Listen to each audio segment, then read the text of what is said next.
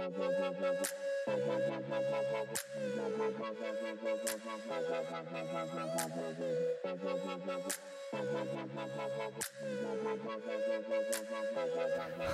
right. Okay, Matthew McConaughey. Perfect. Thank you, Emily. That's all I needed. Oh, my word. Hey, welcome to the Highland Groupcast. I'm Jeremy. I'm Emily. And today we get to talk about anxiety. And I'm excited to have my boy Matthew Quaid with us. Matt, how are you doing, man? I'm doing good. Thanks for having me. Hey, thanks for being with us again. I'm going to tell a funny story now. And we met a few days ago to record this, and Matt knocked it out of the park. Oh my gosh. It was so good. It was beautiful how amazing he did. And then I realized I had recorded none of it. And so he's graciously accepted an invitation to come back and talk about it again, anxiety. So Matt, for our listeners out there, why don't you give them a little bit of an idea about who you are? Awesome. Yeah. So I'm glad to be back again. I was hoping, I felt like it went well, and I was like, man, I hope they asked me to be on a podcast again someday, but I didn't think it would You didn't know it'd be so quick. Later. You're our first two-time guest. First two-time guest. That's right. So, I'm Matt Quaid. I'm a professor in the business school at Baylor. I'm a management professor. I've been in Waco for, about almost 6 years. My wife and I started attending Highland shortly after we moved to Waco. We've been members of Highland since then. And my wife's name is Jessica. We've got 3 boys, Noah, who is 7, Caleb, who is 5, and Joshua, who is 4. We've been involved in lots of different things at Highland since we've been at Highland. We have been a part of the Home Builders ABF and helped with some of the leadership in that class over the years. We have led a CG and been a part of CGs at different times in our stint at Highland. And I've helped with men's ministry initiatives and the Bible study specifically on Wednesday nights. I've helped with some of the organization there, as well as some of the teaching in that space. So we're super, super grateful for Highland. We love Highland. And so I'm excited to be with Jeremy and Emily here. I remember, I know I shared this the first time we recorded this, but meeting you guys, and I love telling people this story about your wife, and I love Jessica. She's wonderful. But when Mark and we first moved here, we had one child. We were getting frozen yogurt. We didn't know a soul in Waco. And I remember the next day visiting Highland, and I think it was our second time there probably, and this cute little petite brunette came up to me on the preschool floor, and she said, "Hi, were you at, I don't know, U-Swirl or something, whatever the frozen yogurt place is, last night?" And I said, "Yes, we were." And she turns out she said, I felt like the Lord was telling me that I should go and invite you to Highland, and specifically to our new adult Bible fellowship that's starting today, specifically for young families. And, she said, "I was so frustrated with myself last night because I chickened out and I didn't go talk to you. So I've been praying that God would bring you to Highland today so that I could meet you and your family." And that was huge for us, just to have that personal connection there, and just seeing the way that the Lord kind of ordained even us running into the hallway like that, which was awesome. So we got involved with Home Builders and eventually your CG actually, which was so fun. Our family loves the Quaids for sure. Yeah, that was a fun story. I mean, I remember being there and seeing you guys at the yogurt shop and seeing your vehicle with the Georgia dog sticker on it and going, I wonder if they're, new to town or maybe even like related to Baylor somehow. And then we, kind of chickened out and didn't say anything to you in the moment, but then saw you at church. Jessica got to see you the next day at church, which was really fun. So that is a cool story how the Lord kind of works things out.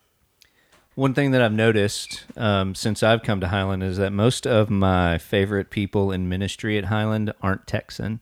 And so specifically for you, I'll say one of the things that you've done. One, you would be one of those people that Drew Humphrey, our college pastor, would call a Highland hero, because you guys, you would literally do anything, to the point where I feel like I've had to tell you, hey, don't do that. Don't do that. Maybe say no to that. But man, one of the things I've always been encouraged by is the fact that you've just been so willing to jump in and so willing to serve. And the fact that you're from Oklahoma hasn't really even factored into our friendship very much, right? So you're not That's right. you're a cowboy, right? Not one of those wicked Sooners, but That's right. Yeah, my wife and I both went to Oklahoma State, so we can have a common distaste for the Sooners together. And yeah, we actually only have one native Texan. I guess Caleb is our lone native Texan. We've got some Okies and a son from China, so we're kind of all over the map. But I'm grateful to be in Texas. Yeah. Well, hey man, we are again just so grateful that you decided to come and to hang out with us. And one, I don't know if a lot of people who maybe know you or even know Highland or listening to the podcast would know why we have you on right now. So can you just share a little bit of your story, why it is that we would have you on specifically as we talk about anxiety?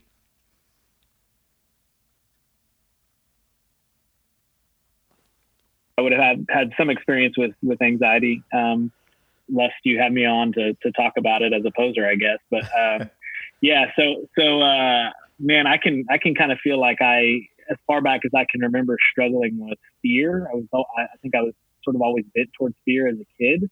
I can remember as a young kid being afraid of things quite a bit. You know, lots of kids have fears. And so I don't think it would have been chalked up to anxiety at that point. But I can remember moments that were kind of like deep seated, that maybe would be more tending towards anxious or anxiety. You know, I can remember like Saturday afternoon being at the mall with my family and kind of like getting this pent up feeling of tension and worry about, oh my gosh, tonight I'm going to have to go to bed in my bed and I'm not going to be able to get to sleep tonight. I had a long stretch where I really would struggle getting to sleep at night, and you know, wore my parents pretty slick with that one for many years. In the last 3 years, I'd say I've experienced more kind of like legitimate diagnosable anxiety, and have talked with a counselor on occasion.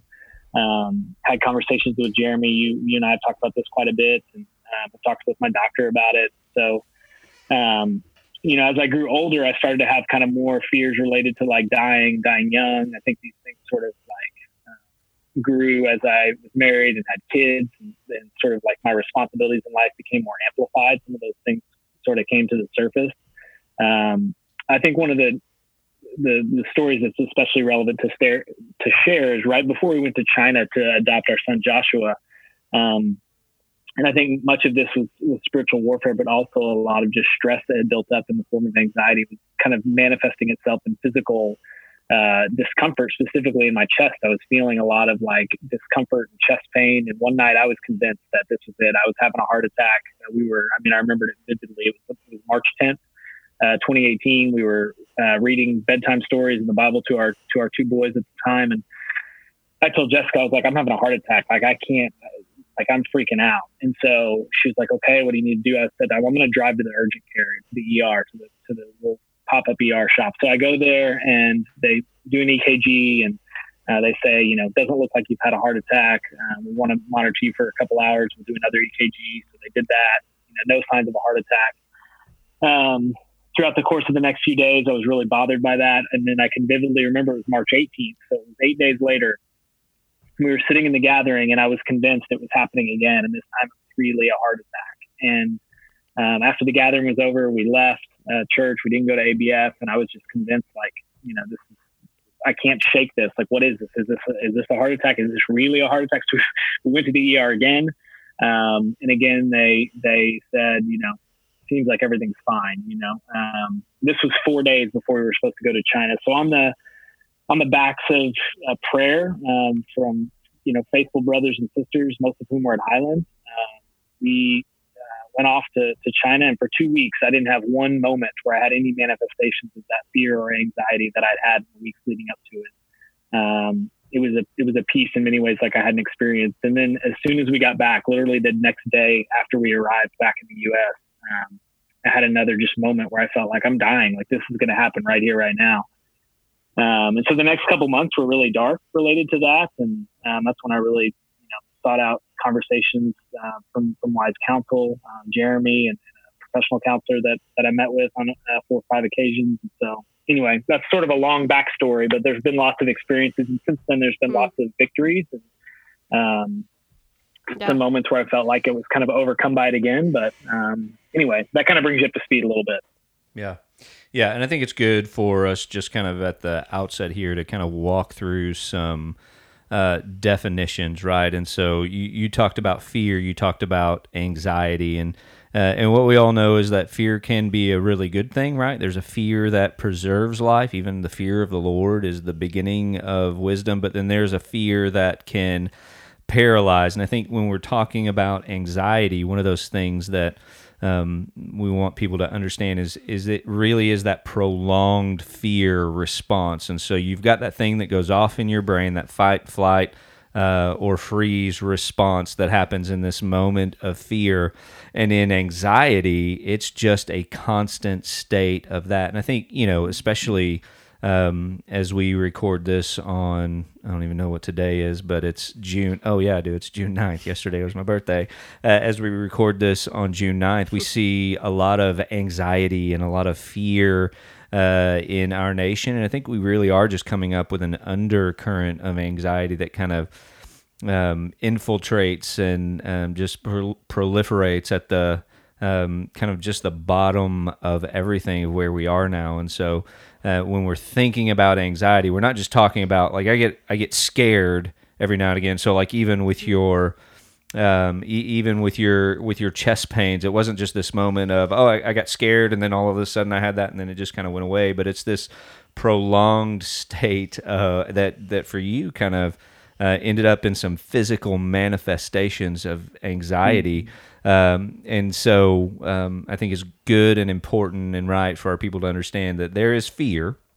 There's a good fear that preserves life. Then there's the tendency that we may have to indulge fear. But then that anxiety is just that prolonged fear response, that fight, flight response, always being up. We're always looking over our shoulder or behind we're looking for it's that worst case scenario will absolutely, or maybe, I don't want to project. Do you find that in your anxiety that you find yourself playing out the worst case scenario and thinking that's the one that has to be true? Mm-hmm. Yeah. I mean, oftentimes I feel like that is a good way to describe what my anxiety tends to look like, is sort of playing out worst case scenarios in my head, whether it's related to health of myself or loved ones, or safety in a particular setting, or, a circumstance that I want to work out a particular way and I'm fearful that it won't. I think we talked about last week when we recorded just the idea, or didn't record, but talked together in a good way.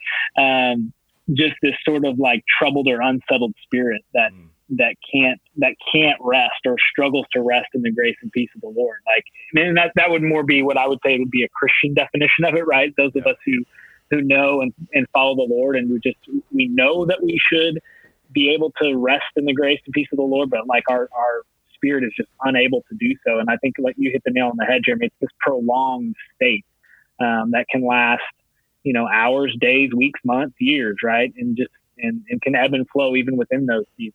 So, I think it's sort of sometimes this sense too, that you just sort of feel overwhelmed because you feel like, am I going to be able to walk through this thing? Like, is there another side to this? Will I get through this? Is there a light at the end of this tunnel?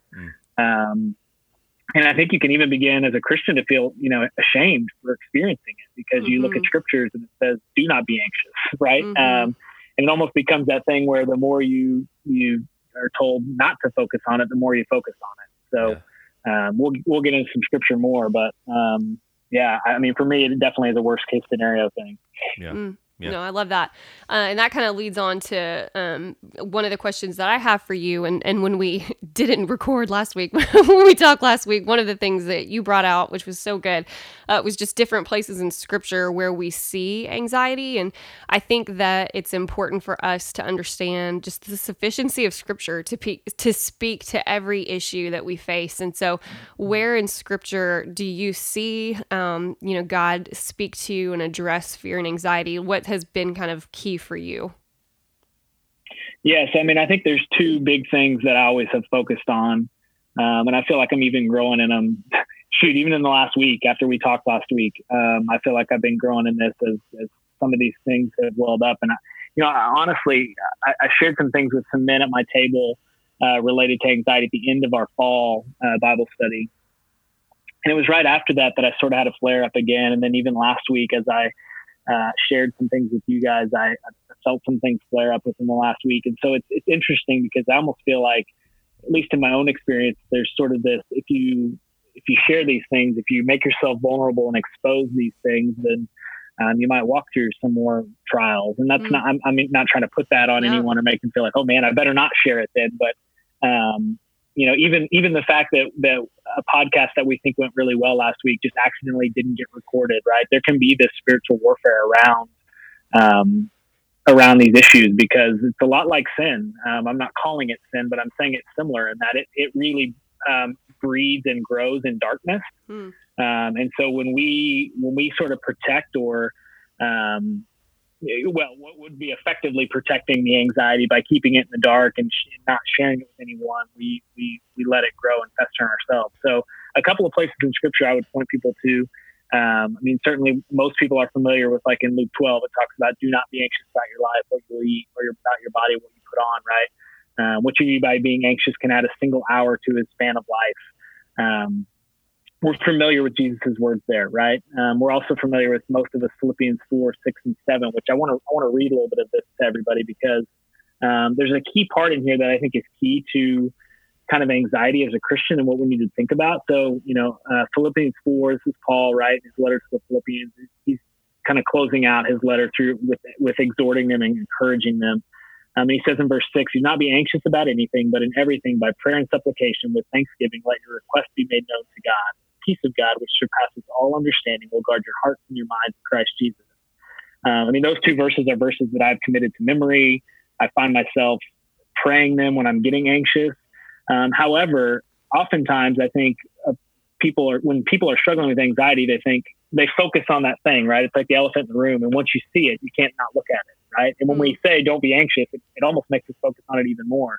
But if you look at verses 8 and 9, here's actually a way to kind of like shift focus. And practically speaking, I think this has helped me in many ways when I've dealt with anxiety in ways that have been more beneficial and it's provided some victory. Verse 8 says, finally, brothers, whatever is true, whatever is honorable, whatever is just, whatever is pure, whatever is lovely, whatever is commendable, if there's any excellence, if there's anything worthy of praise, think about these things. What you have learned and received and heard and seen in me, practice these things, and the God of peace will be with you. And so in those moments where I'm anxious, if I'll actually focus on things besides just trying to go, Matt, don't be anxious, focus on the Lord. Yeah. Like if I will actually open the scriptures and read them, or if I will read a book that has been helpful counsel for me in dealing with something, or if I will actually just use my hands to create something, like playing with Legos with my kids has been therapeutic at times, right? If we will focus on things that are good and right, it will help us shift our focus. And then I like in verse 9 that Paul sort of says, hey, see the things that I've done in front of you, Philippians, like model those things. And so I think we can look at the life of Jesus. We talked about this last week, right? That if we look at the life of Jesus, think about all of the experiences that he walked through, in which most of us would have been like totally panicked, right? And yet he's asleep on a boat in the midst of a storm, and his disciples are freaking out, and they wake him up and say, Jesus, don't you care about us? And he says, of course. And he just says, be still, right? And the storm is immediately calmed. And so we can see this throughout all of Mark, when we did the Bible study this spring, my table in particular, guys, every week we're just saying, man, it just seems like Jesus is so calm in every circumstance. He's always even keeled.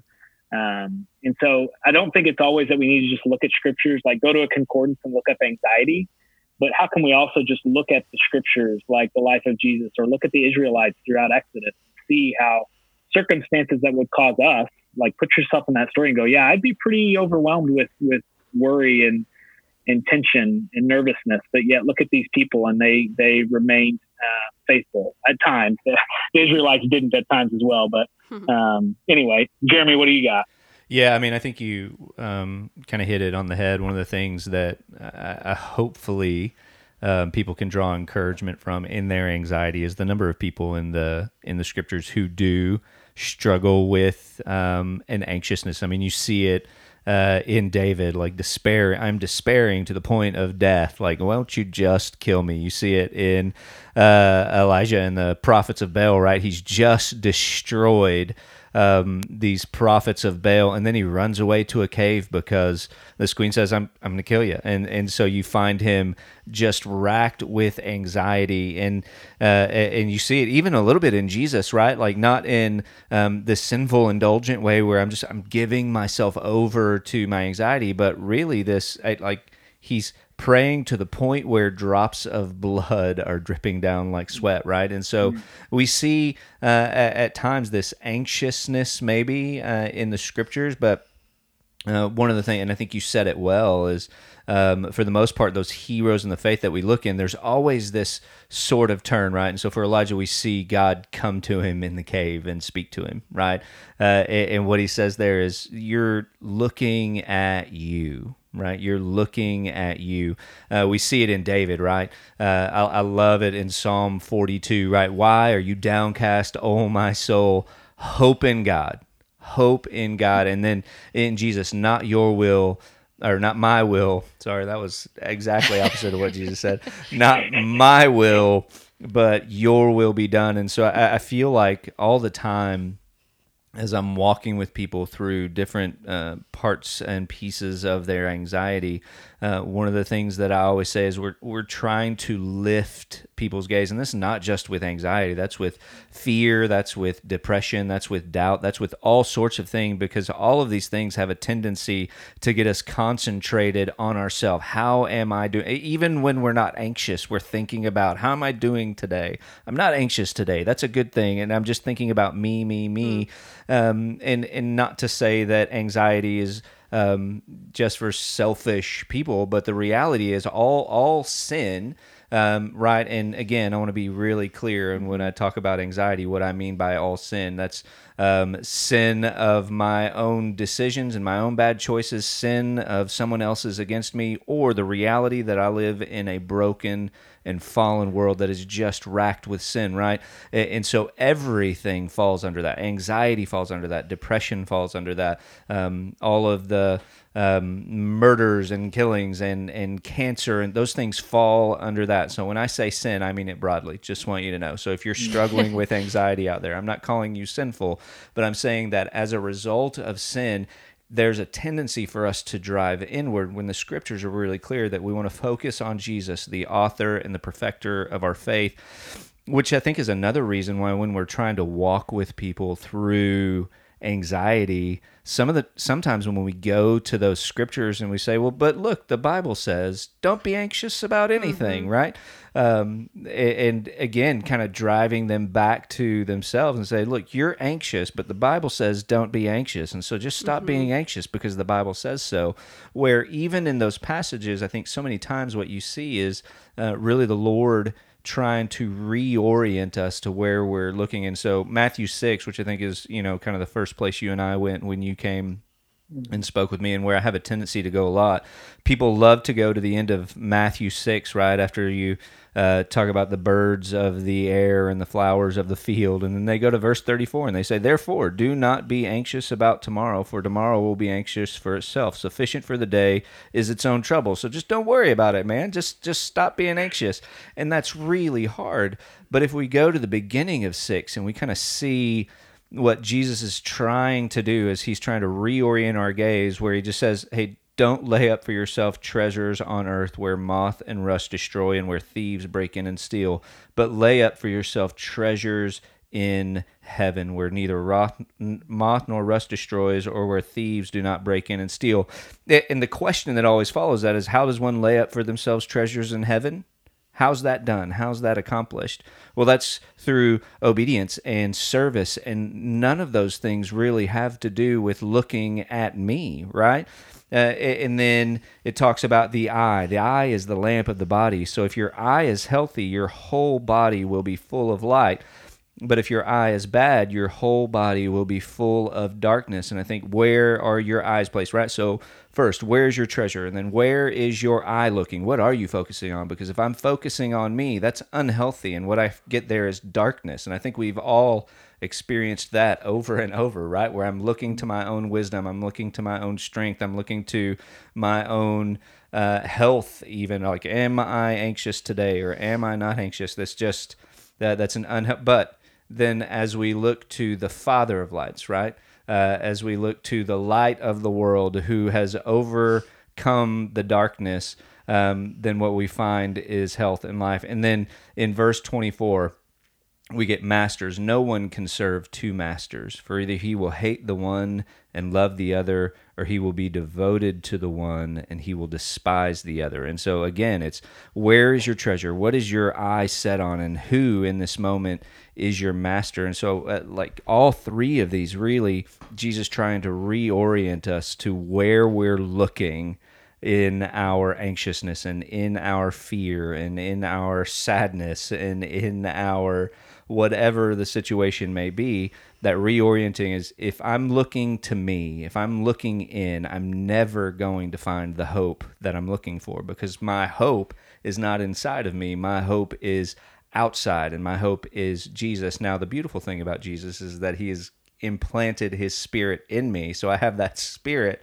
the Holy Spirit, to convict me and hopefully help lift my gaze. But at the end of the day, I think one of the things that you said well is just, man, it is, where are we looking for hope? And I think the beauty of it is, and what I've seen in you as you've walked faithfully through this, is that even on days when it's bad, what you haven't lost is your hope. Even on days when you feel like, oh man, I'm losing all my hope, there is a thing there that you do, I think, pretty well that keeps that from happening. So that was a long tangent. That was I'm good. sorry about that, but good. That's good. I wanted to piggyback on that, and then I wanted to kind of pick y'all's brain about this. So one of the things that for me and you know, my history with anxiety and with depression is that a lot of times I feel like, you know, the Lord can even use that to expose idols in my heart. And one of the things that my friends do for me that is just such a ministry to me is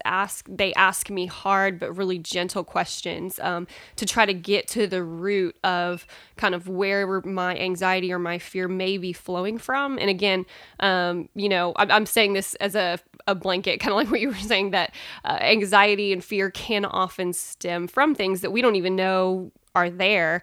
And so in our conversations with friends who are dealing with anxiety and fear, how can we kind of gently lead them and kind of like what you were saying just now, Jeremy, that a lot of times we can be instructive, and that's not what people who are dealing with anxiety need. They literally need a friend who can just speak truth to them about the goodness of God, the love of Christ that's displayed for them, the righteousness of Christ that clothes them if they've put their faith in him, just the beauties of the gospel. A lot of times, I know for me, I need that. I need a friend who is there to speak truth into my life, to expose my mind again to the beauties of the cross, because there are many days in my life where I haven't even had the strength to reason or to think through these things for myself. And so what would you guys say is or what are some of the ways that believers can, you know, graciously direct people's eyes to Christ? You know, Ed Welch, I read, he said, help at its best brings Christ early and often into a conversation. And so how can we do that without sounding like we're just giving platitudes or, you know, does that make sense? Mm-hmm. Yeah. Yeah. Yeah. I mean, I would say that well, first I would say, as leaders in the church and even non-leaders in the church, you know, we need to be on the lookout for people who are struggling with this, because a lot of people are not going to be super quick to divulge that they're experiencing these types of things. And I'm not suggesting you walk around and ask somebody, hey, you're struggling with anxiety, but we need to be on the lookout for those who might be struggling with this. And I think that, I think the first thing that believers ought to do is listen, rather than prescribe things or say things, is just to listen to their experience, ask them what they're walking through. And then the second thing I would say is to pray.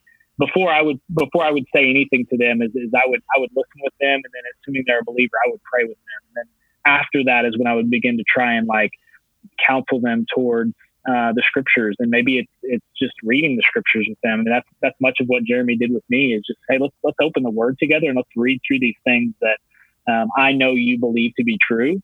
And let's not focus on, do not be anxious, but let's just focus on the truth of the gospel. Let's focus on the truth and character of who God is.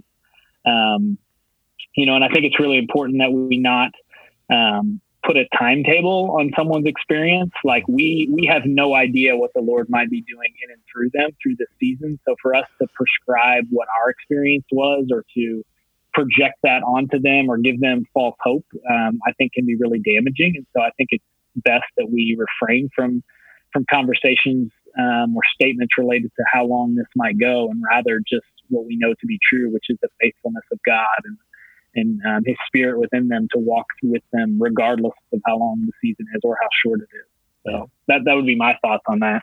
Yeah, I think that's really good. And, so when Revelation, when we learn that they overcome, right, the saints, they overcome by the blood of the Lamb and the word of the testimony, there's this idea that there is a looking forward. That's the blood of the Lamb, right? It has covered, it has purchased, it has secured for me an eternal salvation ever before the face of God, where I know that I will not struggle with anxiety, I will not struggle with fear, I will not struggle with doubt, I will not struggle with any of these things. There's a day coming, so I'm able to look forward in hope. But there's also an aspect there of looking back, right? The word of the testimony. And my wife, it was several years ago, she said something, and she always surprises me, and I don't know why, because she's brilliant, but one of the things that she kind of dropped on me was this idea of intercessory faith, right? So when we see in Hebrews 10, right, that we don't neglect to meet together as is the habit of some, but we encourage one another and we spur one another on to love and good deeds. And in those moments when I'm having a hard time believing the truth of the gospel, it is our opportunity, and I think really our responsibility, to walk with our brothers in faith and press them towards the truth of the scriptures. So in the moments when they don't or can't seem to grasp it fully, we want to believe it for them on their behalf. Mm-hmm. And I think one of the things you said, man, I think our ministry, whether we are leaders in the church or whether we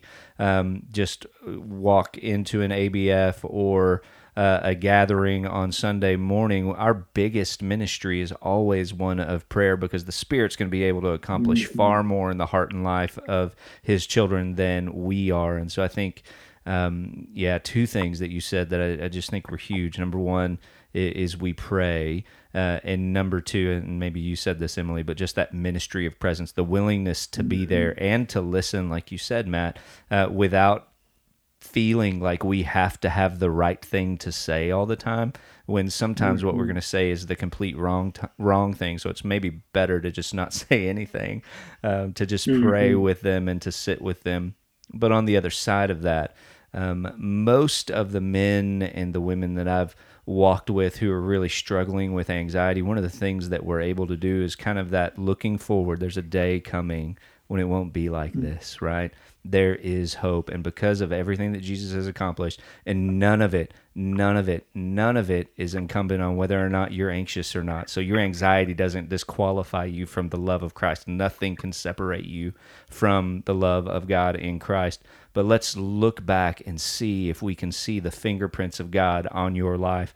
And so asking questions like, where have you seen the Lord deliver? Where have you seen the Lord be faithful even in the midst of your anxiety? Where have you seen these things? So getting them to look forward and to look back, I think, is really important as well. That's good. And I feel like so much of even just listening to you guys talk has so much to do with our thought life and our thought patterns and habits of thought. And so it's almost like it requires like a retraining and a redirecting of our mentalities, right? And so as we walk with other people who are struggling with anxiety and fear and these really deep things, I think the more that we practice that prayer, that ministry of presence, and of speaking truth to them, no matter what their disposition is, being that faithful person. And one of the things that I've just been so convicted of lately is just to see how the ministry of Christ, when he was here, that he demonstrated, he was true to God's character, but he demonstrated God's grace in that he, in the way that he treats me regularly, right? Is that he's not going anywhere. He's incredibly welcoming of me. He's gracious, but he's also truthful and he's uncompromising, towards, my sin and my flesh. And so, I think about that in the way that we minister to other people. And I love that concept of just the ministry of presence. And earlier, Matt, you mentioned just that we need to be so patient, right, with other people. And I think that's a supernatural gift from the Lord, where he can give us that sense of patience and grace towards the way that God is working in people's lives and through all of this. So yeah, that's so good. This has all been so good. Matt, can you, just from your experience and your insight into this, give some practical tips for those who might be listening and could be facing fear and anxiety? What are some things that you've seen work in your own life to either prevent it or to really calm anxiety when you're in the midst of it? Yeah, that's good, Emily. I mean, I think even what you were just saying is so key, right? Because it really is about like retraining our mind. And that can be really difficult because you almost tell yourself, like, just stop thinking these things, right? It's like, almost makes you think of them more. But if we think back to, again, what Paul was saying in Philippians 4, as he's talking about, think about these things, whatever is just, whatever is honorable, whatever is lovely, whatever is praiseworthy, right? And so I'll say this, like, our minds will focus on that which we consume. So, I mean, if we are consuming, hours upon hours, days after days, weeks after weeks of news or podcasts or music or TV shows or movies that aren't life-giving, then our minds will gravitate towards. I'm not able to watch certain types of movies or listen to certain types of music. This isn't a commentary on that, but it is a commentary on that which we reap, we will sow. And so I know that's been true in my own life. I can look at specific instances in which I've done that. So some specific things that I've done practically to try and alleviate some anxieties, I've identified some of those markers, has been to, ruthlessly eliminate those things that I know cause anxiety for me. So there was a TV show that my wife and I were watching that we love to watch called This Is Us, right? And you might think, man, that bothers you. And it's like, well, almost every week I would watch it, and all of these real life things that they were experiencing were things that would cause me anxiety. And I finally looked at Jessica and I was like, I just can't watch this anymore, right? In the last 10 days, I've basically said I need to get off of social media for a season, because every time I go there, I'm stirred up towards anxiety. And so instead, I'm trying to replace those moments with prayer or with reading the scriptures, which should be the things that we ultimately are doing to fill our time well. So I would say reading the scriptures on a daily basis. I would say praying on a daily basis. And I would say if your prayer life is struggling, then get really habitual about it. Just commit to saying, you know what, I'm going to get on my knees and pray to God morning, noon, and night. And even if that feels legalistic, then I would argue lean into it, and just say, Lord, I don't even want to do this right now, but I'm gonna trust that you have something for me here, and I just need to confess to you that I need you in this season. Yeah, I think one of the things you said that was really good. I'm just going to comment on it. Our tendency to think that things that are difficult are also legalistic, and so we shouldn't do them, is a really, really tough thing, right? So legalism, very simply, is I think that if I do these things, that I will be justified before God, or that God now, because I'm doing these things, He owes me something because I've done it, right? I've prayed every day. I've read my Bible every day. Therefore, you owe me, and you need to take this away. That's legalism. But discipline, which is, I think, what you're saying here, you need to practice this discipline, is kind of that idea of Jacob, right, in the desert, wrestling with the Lord and saying, I'm not going to let go of you.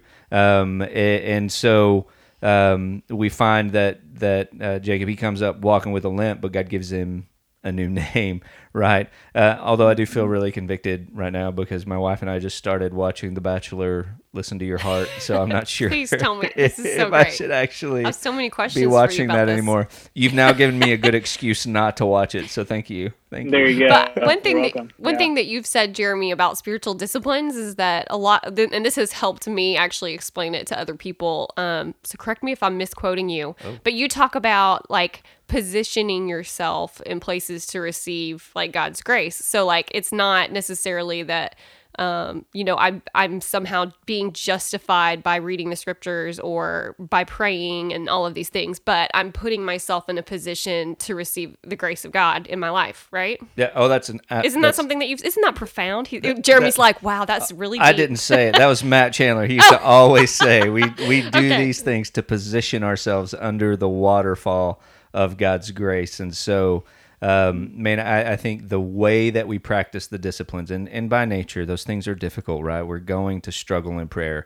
We strive, we toil, but at the end of the day, we want to be disciplined in it because it's like most of us, we don't do that with our job, right? I know that if I wake up and I don't want to go to work, I know that I'm still going to go to work because at the end of it, I get a paycheck. And so I've got that tangible reminder that what I'm doing has value for me. And in the same way, how much more value, how much more do we get from practicing the disciplines? And so much more than God owes me now because I've done these things. It's I'm going to position myself in this way. I'm going to practice this discipline because I know that the Lord will meet with me. He has promised that he will meet with me.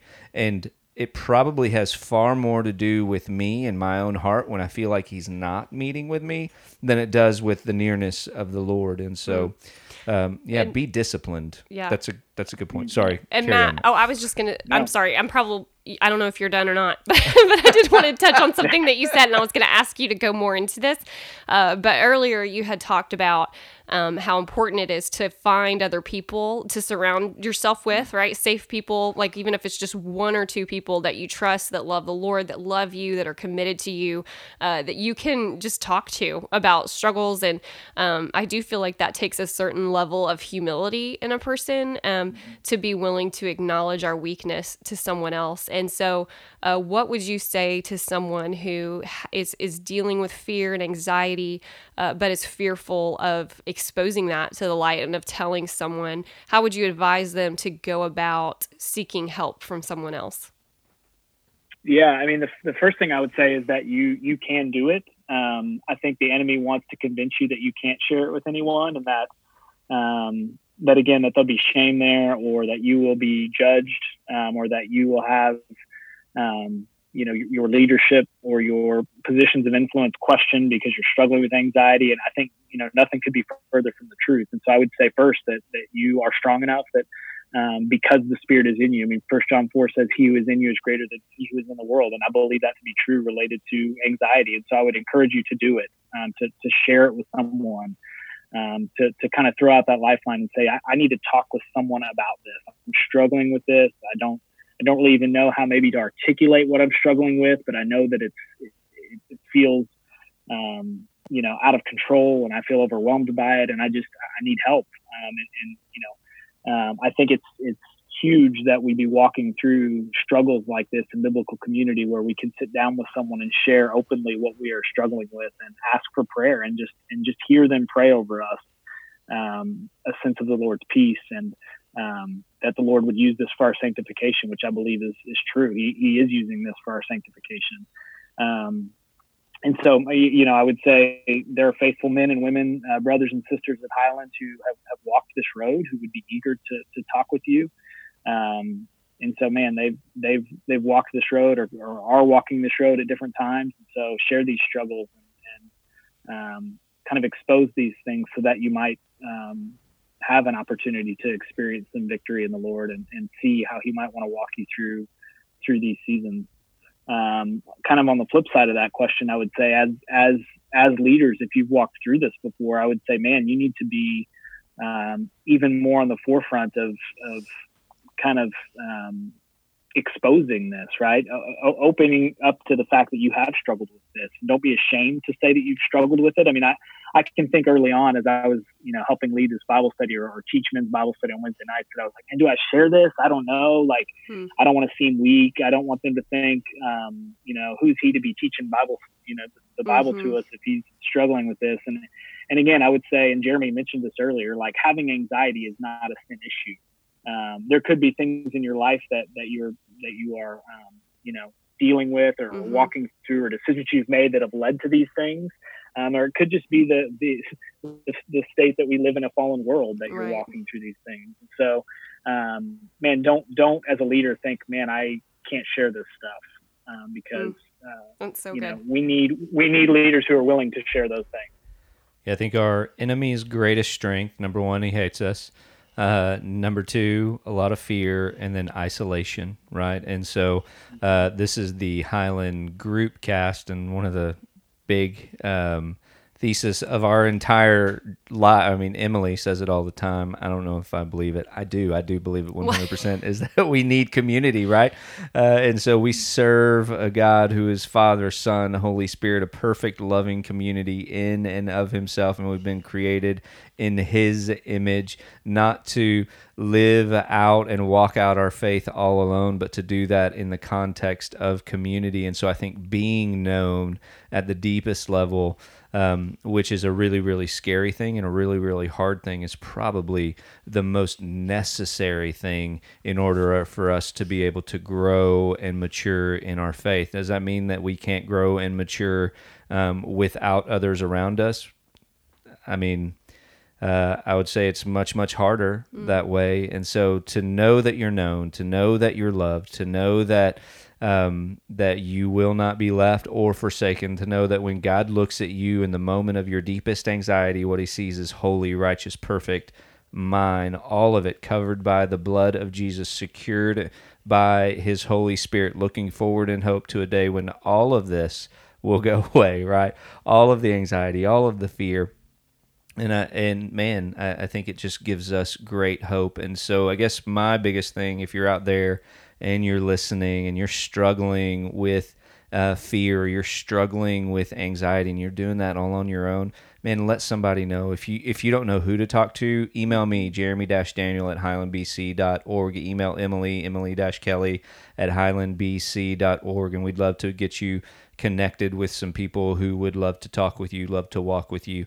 But don't do it alone. You're going to make it infinitely more difficult on yourself. And one of the things that we've talked about several times today is just that idea of being able to take every thought captive for the cause of Christ is so much more difficult when you are in a heightened state of anxiety. That's the issue. That's the problem. You're not able to grip that thought and take it captive because it is spiraling out of control. And so the ability for people to speak truth into your life is going to be not only necessary, but I think crucial to you overcoming. Again, we overcome by the blood of the Lamb and the word of the testimony, and you by yourself have nothing to do with either of those things. And so we need the blood of Jesus, and we need the saints to remind us often of God's goodness and the gospel. And so, man, Maddie, thank you for coming on. Thank you for sharing. I wish you. So good. We would have had like another hour. We're going to have you on again. Actually, I plan to have you on again when we talk about